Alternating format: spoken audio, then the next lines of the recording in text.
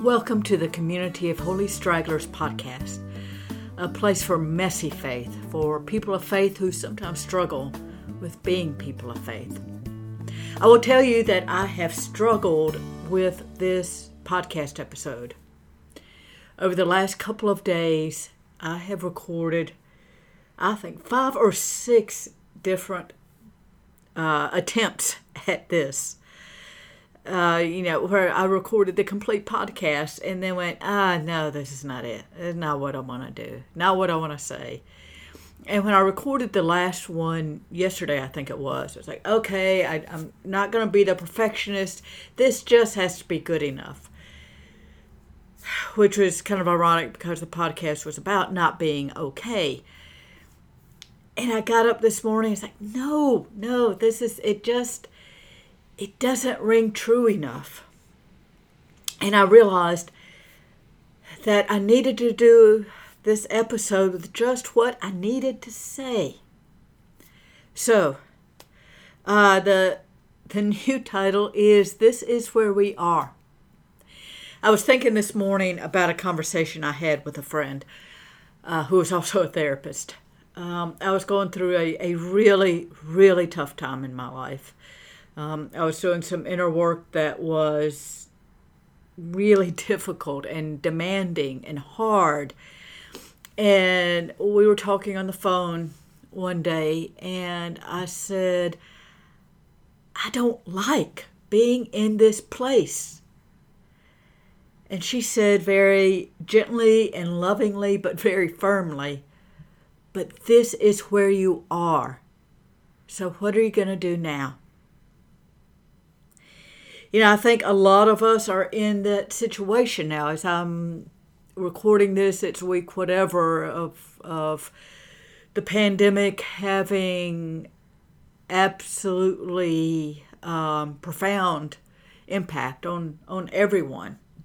Not a one of us who is not touched in some way by this. And there are a lot of us feeling that I don't want to be in this place. But folks, this is where we are right now. And trust me, May 1st is not going to be some magical day where everything flips and we go back to life as we knew it. And June 1st is probably not going to be that day. And I can't tell you, and obviously I'm not an epidemiologist. I work in healthcare, but I don't pretend to know anything medically, but I do suspect that we're just kind of in it for the long haul now, and things may change, and there may be some openings and then some closings again, just depending on how the virus responds, until we have treatments and vaccines and everything else into place. Right now, we're kind of in it for the long haul. I was also reminded this morning of the prophet Jeremiah, who Jeremiah kept trying to tell folks, things are not good. The Babylonians are at the door, and if we don't change things, if we don't change what we're doing dramatically, they're going to come in. And he was up against a bunch of priests attached to the temple, a bunch of priests who kept just reassuring people, saying, oh, it's okay. God's not going to let anything happen to us because we are God's people. God's going to protect this temple, the house of the Lord. And they made fun of Jeremiah, and they spoke out against him. But Jeremiah kept saying, guys, it's not going to be enough. And Jeremiah was right. That same temple was completely destroyed when the Babylonians overran Jerusalem. And people were taken into exile, and the land was destroyed. And Jeremiah said, before this all happened, Jeremiah says, beware of the people speaking God's word, he said, "Beware of the people who have healed the wounds of my people lightly, saying, 'Peace, peace,' when there is no peace." So I say to you, beware of the people who treat these times lightly, saying, "Oh, it's us. But yeah, just go ahead and have that party. Go ahead, go shopping without a mask. Go ahead, open up your church," which I have to say is an affront to the Lord God. Because we are called to love our neighbors. And it is not loving to expose our neighbors to a deadly virus. So, this is where we are. The question becomes, how do we live in these days? Now, I have to pause for a moment here and to say, I understand my own privilege in this. I am not, at least for this month, I am not homeless. I have work. Now, like a lot of you folks, my work has been affected, but I have work. And I do not have small children at home. And I do not have bored teenagers at home. And I am greatly blessed that I have in my house a big, goofy, joyful dog who even at 70 pounds loves to be a lap dog. So I realize that there's a lot of joyful presence and physical connection, even with a four-legged physical connection, and that I don't have some of the same challenges that you have. I mean, I think about folks who are in a small apartment with small children, and you can't leave except by elevator, a small elevator. I cannot conceive. And the question comes for all of us. How are we going to live in these days? The question isn't, can I get through this? The question has to be, how will I get through this? And part of the answer is we have to dig deep. Now, please, this is not one of those guilt things. In a Facebook group I'm in with business people, someone posted that sentiment that's been going around of, if through this time you don't have a new vision for your business and you haven't developed a new product and you haven't learned something new, well then it was never about not having time. It was about you're just not disciplined enough. No. That's, even to say that comes from a place of extreme privilege. And there is a reality that we all have to make some choices about how we get through this. I think the first few weeks it was just reacting. I know the first week of this social distancing and things really beginning to change, man, my brain was so foggy. At work at the hospital where I work part-time as chaplain, there were a lot of times I'd be walking down the hall and thinking, where am I going? Why am I going in this direction? What is it that I was planning to do? And a lot of just having to stop and think and try to get my mushy brain in gear. Grief brain is a real thing. It's like chemo brain. People talk about going through chemo, and one of the effects is your brain just gets mushy, foggy. The same thing happens with grief. And the reality is that we are all grieving something right now. You may be grieving the physical loss of people, or you may be grieving the loss of being able to be physically present with people. We've lost normalcy, and there's grief. There is a base layer of grief. And I was talking with some colleagues yesterday about that fact that that we may recognize, as I do, all of the ways in which we are blessed and privileged in this time. And there's a lot to grieve. So that is a reality.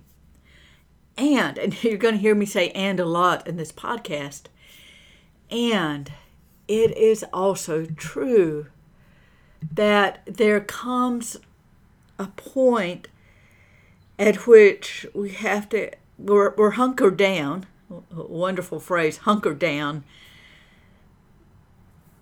and to start becoming intentional about it. Part of it is recognizing this is a demanding, draining time, and I have to dig deep, and what helps me, what supports me. Last night I think I was in bed by 8 o'clock, certainly 8:30, no later than 9 o'clock. I had not slept much the night before for various reasons, one of which was my joyful dog getting up very early. But I was just tired, and it had been a long week, and I was tired, so yeah, let's go to bed early, get a good night's sleep. Look for those things that refresh you. Are you just done with fixing dinner? Well, I saw a friend who piled the whole family in their minivan and went through the drive-through and then parked in the parking lot and had a picnic in the car. Yeah, do something to mix it up. Look for those things that renew you.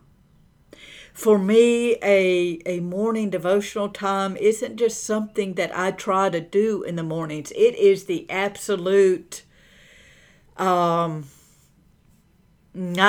going to miss. It is the given. It's what I have to have. And it's really interesting for me that scriptures I have read before, I am reading with whole new eyes because I'm in a whole new place. I've been laughing with some folks about how watching movies and TV shows is so different now. I was watching an old episode of ER, and everything was shut down because they thought they had a couple of smallpox cases, and it turned out to be a different kind of pox. But I watched it, and the doctor had this really great mask. It was kind that had the little inserts on either side for breathing in and out. Really great mask. And when he walked out of the isolation room, he just tore it off and threw it down. And I was like yelling at the TV, "No, that's a great mask. Don't throw it away." So how we read things changes. And for me, reading scripture is radically different these days. And it is something that is radically necessary for me in these days.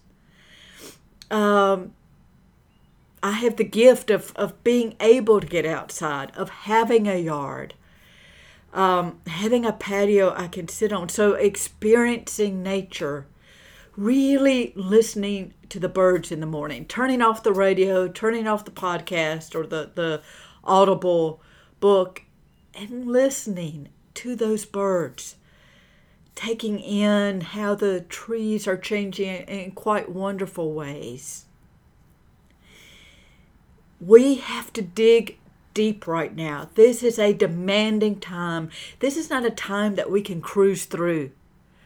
So demanding times demand that we look for those things that help us take one more step. And it may be reaching out to that friend and having that conversation on the phone or online through Google Hangouts or Zoom or whatever to just make a connection. And you may be saying, well, my spouse is working from home, the kids are at home, there is no space for me. Get up 10 minutes earlier, 15 minutes earlier. Ask yourself, how can I create that bit of space? I have found through the years that changing that question from can I to how can I makes all the difference in the world.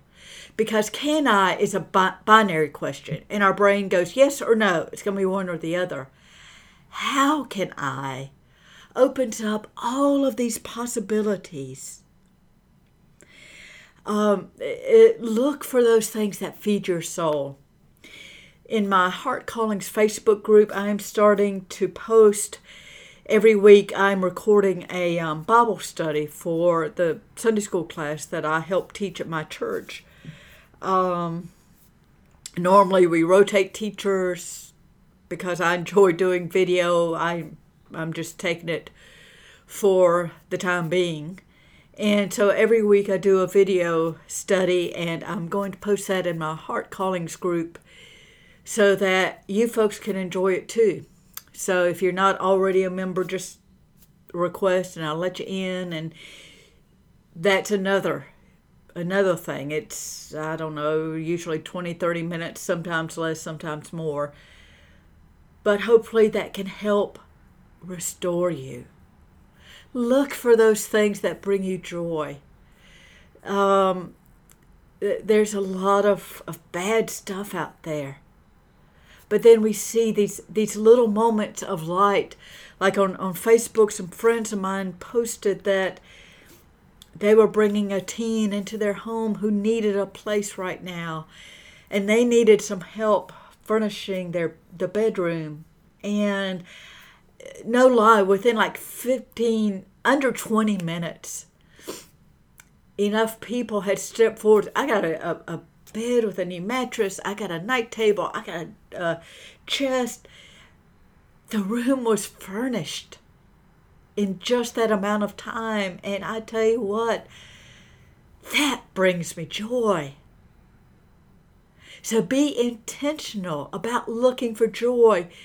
And if you say it's impossible, I'm going to challenge you on that. I'm going to tell you to read a book by a woman named Etty Hillesum, and it's called An Interrupted Life, and it's her journal and letters. She was a young Jewish woman who wound up, she was keeping a journal, and at first it's all the young adult things about beginning your adult life. What are you going to do? What's going to be your place in the world? Who are you going to share your life with? And then as the Nazis came in and took over, her life gets smaller and smaller. And then she eventually winds up in one of the camps where she will die. But she's got this amazing passage where she talks about walking along the fence at night and looking up at the stars and feeling the joy, feeling her heart really touched by joy because the night sky is so absolutely beautiful. So I say to you, if Etty Hillesum in a Nazi concentration camp can look up and find some moment of joy, then we gotta at least try. Look for those things that feed you instead of watching yet one more TV show or movie. Read a book. You know, you can, if you have a library card, you can download books for free. If you don't have a library card, somebody told me they were able to get theirs online, so check into it. Audible is making a number of books, I started to say books on tape, but downloadable audiobooks, that's the word I was looking for. Audiobooks available for free. Now, I looked at their selection, and I got to tell you, the adult selection was really not so good. It was a lot of classics, but things like The Plague. I mean, there's books by Kafka and Les Miserables, and really dark, not joyful books. So I would stay away from the adult section. And you know, I looked through it and it's like, God, there's some of these children's books. Either I didn't read at the time or I'd really like to hear again. And they have Winnie the Pooh. And so I think a perfect A perfect voice for this time is Winnie the Pooh. So listen to that. Or, if the rest of your family wants to watch the movie, put in some earbuds if it distracts you, and let yourself listen to some beautiful music as you read a book. My point is that we have to be intentional. We don't have somebody else creating a schedule for us, and we don't have somebody else offering these things for us. So we have to be intentional about going out and getting it for ourselves. In the Monday Morning Manna email that I sent out last week, I talked about this, about Easter. We can't just show up. We have to go looking for it. And if it sounds like, oh, this is just one more thing I got to do, I'm sorry. But it is. We have to make choices because we have to dig deep, because this is where we are. One of the things you can do is begin looking ahead as we come out of this, whenever that happens to be. What do you want your life to look like? What do you want your life to be? If you're a part of a family that's bigger than just you, start talking about it. If you have a spouse or a partner, start talking with them about, on the other side of this, what do we want to do? What have we learned from this? What do we want to hold on to? I've had many people tell me of how refreshing it's been to have family meals. So how do you want to incorporate that into your life? What do you want to do about your schedule? Do you want to go back and sign up for everything again? Or do you want to start making some choices? Talk with your children. What's good for them right now? What's fun for them right now? What do you want to keep holding on to? In therapy, we will talk about future pacing, which is helping clients or workshop participants look beyond where they are in this moment and to start inviting them to start putting themselves into that future moment. So start future pacing. This is part of the intentionality. My hope in this is that, we're all going to be relieved when stuff starts shifting to more openness and even a little bit more freedom. But let's not run willy-nilly. Let's start asking or letting our lives ask the question of us of what is important, what matters, what do we want to include, and what is it time to let go of? Maybe we want to do some things differently. As part of digging deep, you may want to incorporate guided imageries, or there are wonderful hypnosis apps that can help with the relaxation. If your brain will not stop, if you are really struggling with fear, there are some wonderful hypnosis apps that really work on how our brains work. I have on my counseling website, hamescounseling.com, on the front page, the home page of that site, I've put together a list of resources. I've done some videos about some tools that I share with my clients that to help process things, to help get through difficult times. I've also put together some great resources, whether they're hypnosis apps or guided imageries, people whose work I know and trust and use myself, that can help with sustaining you in this time. I've started the practice of going to sleep listening to a guided imagery every night. And it's interesting because I've got a Garmin watch, one of those watches that tracks, among other things, heart rate. And I have watched my resting heart rate go down pretty significantly. Yeah, there are other changes I've made that affect that, but it really goes down as I sleep. And I know in part it is because I've got that guided imagery that is helping me slow down.